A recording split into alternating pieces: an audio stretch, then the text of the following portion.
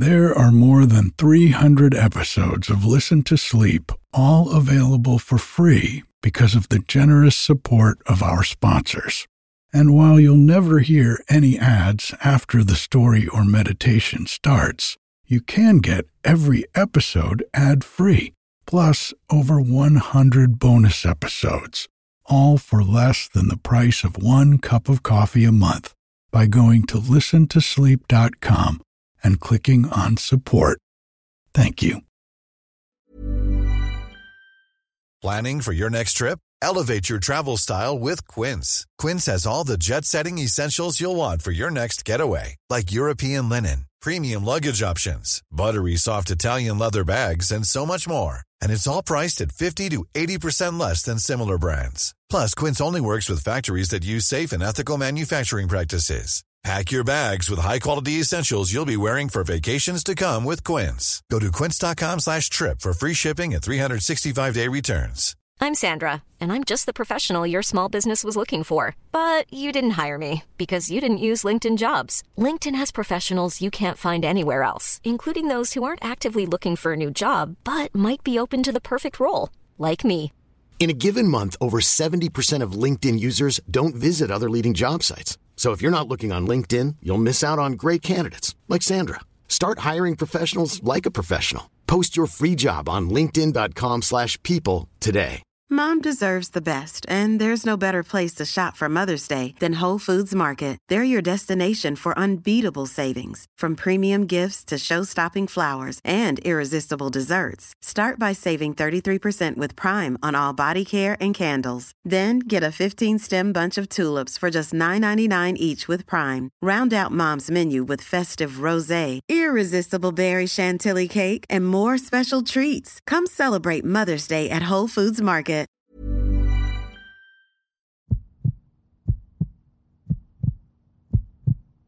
Hi, I'm Eric, and this is Listen to Sleep.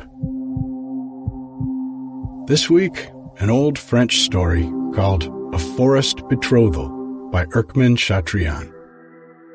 It's also a special dedication to my own betrothed, Joe, my partner of the last 7 years. At breakfast last week, he got down on one knee and asked me to marry him, and I said yes. The story I'm about to read isn't quite so straightforward, but it is a beautiful tale of love and betrothal, with some heartbreak thrown in for good measure. I'll be reading part 1 this week and part 2 on next week's episode.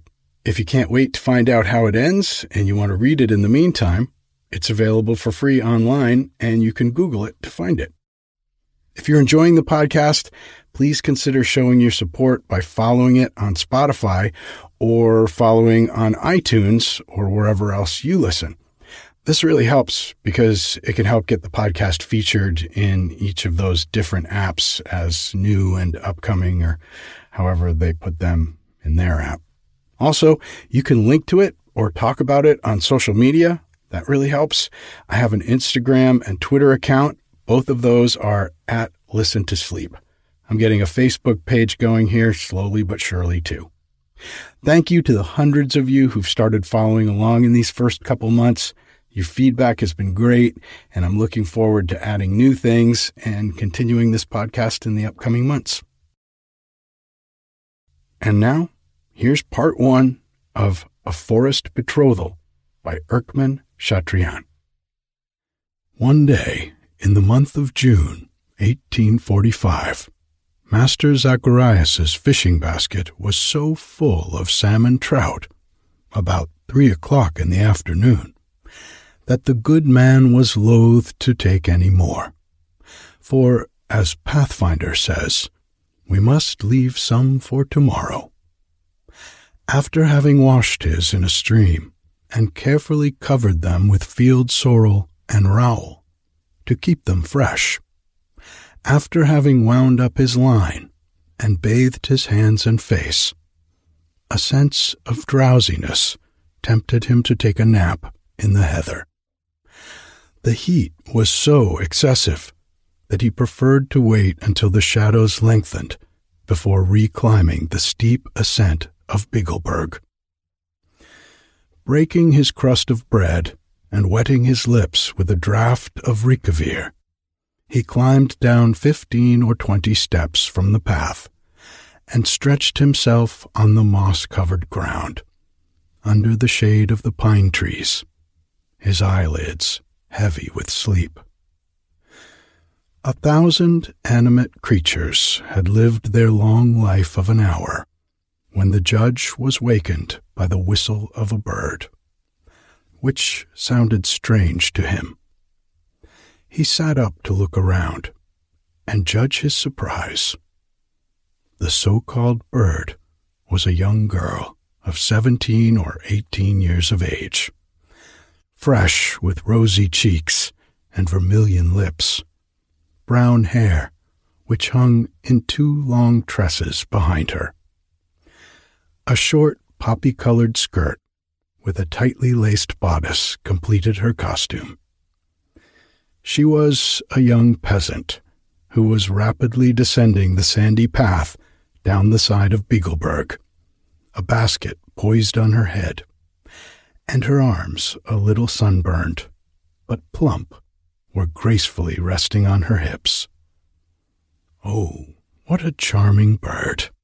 But she whistles well, and her pretty chin, round like a peach, is sweet to look upon.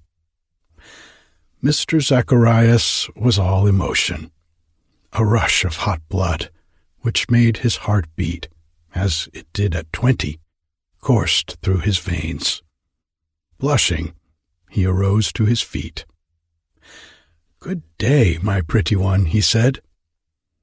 The young girl stopped short, opened her big eyes, and recognized him. For who did not know the dear old Judge Zacharias in that part of the country? "Ah," she said with a bright smile, "it is Mr. Zacharias Seiler." The old man approached her. He tried to speak, but all he could do was stammer a few unintelligible words, just like a very young man. His embarrassment was so great that he completely disconcerted the young girl. At last, he managed to say, "Where are you going through the forest at this hour, my dear child?" She stretched out her hand and showed him, way at the end of the valley, a forester's house. "I am returning to my father's house, the Corporal Yeri Forster. You know him, without doubt, Monsieur le Juge." "What? Are you our brave Yeri's daughter? Ah, do I know him? A very worthy man. Then you are little Charlotte, of whom he has often spoken to me when he came with his official reports." "Yes, monsieur. I have just come from the town, and am returning home." "That is a very pretty bunch of alpine berries you have," exclaimed the old man. She detached the bouquet from her belt and tendered it to him. "If it would please you, Monsieur Seiler." Zacharias was touched. "Yes, indeed," he said. "I will accept it, and I will accompany you home. I am anxious to see this brave Forster again. He must be getting old by now." "He is about your age, Monsieur le Juge," said Charlotte innocently. "Between 55 and 60 years of age." The simple speech recalled the good man to his senses, and as he walked beside her, he became pensive. What was he thinking of? Nobody could tell, but how many times has it happened that a brave and worthy man, thinking that he had fulfilled all his duties, finds that he has neglected the greatest, the most sacred, the most beautiful of all, that of love, and what it costs him to think of it when it is too late. Soon, Mr. Zacharias and Charlotte came to the turn of the valley where the path spanned a little pond by means of a rustic bridge, and led straight to the corporal's house. They could now see Yeri Forrester, his large felt hat decorated with a twig of heather, his calm eyes, his brown cheeks and grayish hair, seated on the stone bench near his doorway. 2 beautiful hunting dogs, with reddish-brown coats, lay at his feet, and the high vine arbor behind him rose to the peak of the gabled roof. The shadows on the Rommelstein were lengthening, and the setting sun spread its purple fringe behind the high fir trees on Alpnach. The old corporal, whose eyes were as piercing as an eagle's, recognized Monsieur Zacharias and his daughter from afar. He came toward them, lifting his felt hat respectfully.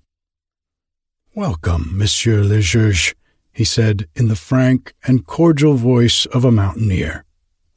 "What happy circumstance has procured me the honor of a visit?" "Master Yeri," replied the good man, "I am belated in your mountains. Have you a vacant corner at your table and a bed at the disposition of a friend?" "Ah," cried the corporal, "if there were but one bed in the house, should it not be at the service of the best, the most honored of our ex-magistrates of Stantz? Monsieur Seiler, what an honor you confer on Yeri Forster's humble home." Christine, Monsieur le Juge Zacharias Seiler wishes to sleep under our roof tonight." Then a little old woman, her face wrinkled like a vine leaf, but still fresh and laughing, her head crowned by a cap with wide black ribbons, appeared on the threshold and disappeared again, murmuring, "What? Is it possible, Monsieur le Juge?" "My good people," said Mr. Zacharias, "truly you do me too much honor. I hope, Monsieur le Juge, if you forget the favors you have done to others, they remember them." Charlotte placed her basket on the table, feeling very proud at having been the means of bringing so distinguished a visitor to the house. She took out the sugar, the coffee, and all the little odds and ends of household provisions which she had purchased in the town. And Zacharias, gazing at her pretty profile, felt himself agitated once more. His poor old heart beat more quickly in his bosom, and seemed to say to him, "This is love, Zacharias. This is love. This is love." To tell you the truth, my dear friends, Mr. Seiler spent the evening with the head Forster, Yeri Forster, perfectly oblivious to the fact of Therese's uneasiness, to his promise to return before 7 o'clock, to all his old habits of order and submission. Picture to yourself the large room, the time-browned rafters of the ceiling, the windows opened on the silent valley, the round table in the middle of the room, covered with a white cloth, with red stripes running through it. The light from the lamp bringing out more clearly the grave faces of Zacharias and Yeri, the rosy, laughing features of Charlotte, and Dame Christine's little cap with long, fluttering streamers.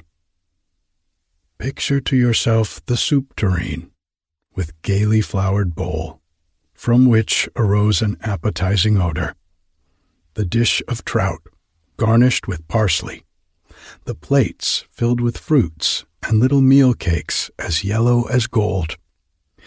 Then worthy Father Zacharias, handing first one and then the other of the plates of fruit and cakes to Charlotte, who lowered her eyes, frightened at the old man's compliments and tender speeches.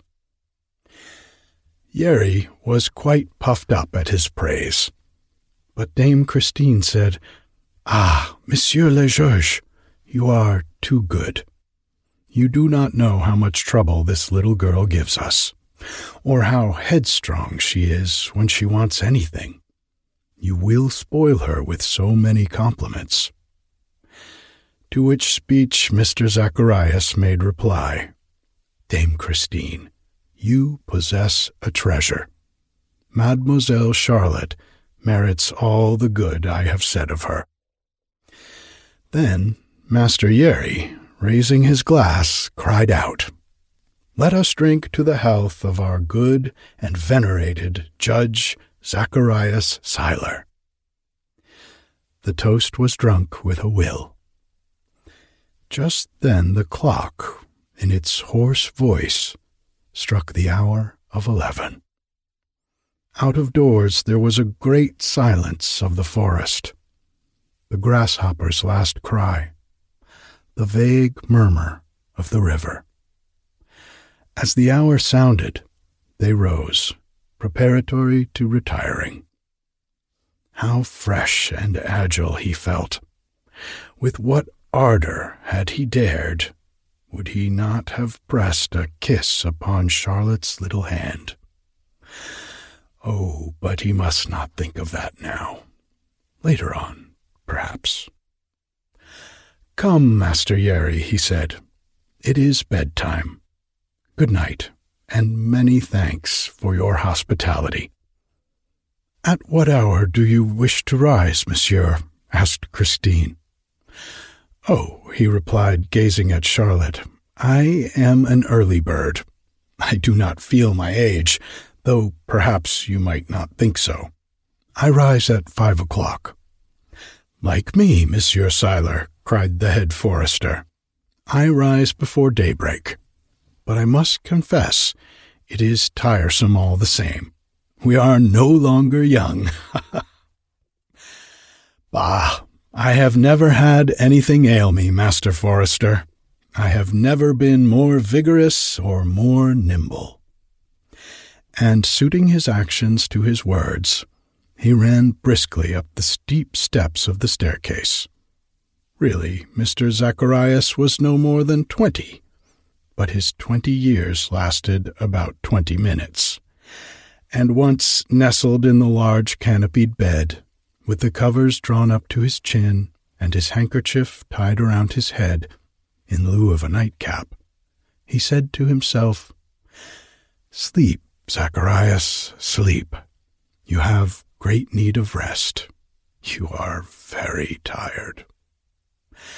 And the good man slept until 9 o'clock. The forester, returning from his rounds, uneasy at his non-appearance, went up to his room and wished him good morning. Then, seeing the sun high in the heavens, hearing the birds warbling in the foliage, the judge, ashamed of his boastfulness of the previous night, arose, alleging as an excuse for his prolonged slumbers the fatigue of fishing and the length of the supper of the evening before. "Ah, Monsieur Seiler," said the forester, "it is perfectly natural. I would love dearly myself to sleep in the mornings, but I must always be on the go. What I want is a son-in-law, a strong youth to replace me. I would voluntarily give him my gun and my hunting pouch." Zacharias could not restrain a feeling of great uneasiness at these words. Being dressed, he descended in silence. Christine was waiting with his breakfast. Charlotte had gone to the hayfield. The breakfast was short, and Mr. Seiler, having thanked these good people for their hospitality, turned his face toward Stantz. He became pensive as he thought of the worry to which Mademoiselle Thérèse had been subjected. Yet he was not able to tear his hopes from his heart, nor the 1,000 charming illusions which came to him like a late-comer in a nest of warblers. By autumn, he had fallen so into the habit of going to the forester's house that he was oftener there than at his own. And the head forester, not knowing what love of fishing to attribute these visits, often found himself embarrassed at being obliged to refuse the multiplicity of presents which the worthy ex-magistrate, he himself being very much at home, begged of him to accept in compensation for his daily hospitality. Besides, Mr. Seiler wished to share all his occupations, following him in his rounds in the Grindelwald and Entelbach. Jerry Forster often shook his head, saying, "I never knew a more honest or better judge than Mr. Zacharias Seiler. When I used to bring my reports to him, formerly, he always praised me, and it is to him that I owe my raise to the rank of head forester. But," he added to his wife, "I am afraid the poor man is a little out of his head. Did he not help Charlotte in the hayfield, to the infinite enjoyment of the peasants? Truly, Christine, it is not right. But then I dare not say so to him. He is so much above us. Now he wants me to accept a pension, and such a pension. 100 florins a month. And that silk dress he gave Charlotte on her birthday? Do young girls wear silk dresses in our valley? Is a silk dress the thing for a forester's daughter?" "Leave him alone," said the wife. "He is contented with a little milk and meal. He likes to be with us. It is a change from his lonesome city life, with no one to talk to but his old governess. Whilst here, the little one looks after him. He likes to talk to her. Who knows, but he may end up by adopting her, or leaving her something in his will." The head forester, not knowing what to say, shrugged his shoulders. His good judgment told him there was some mystery, but he never dreamed of suspecting the good man's whole folly. Good night.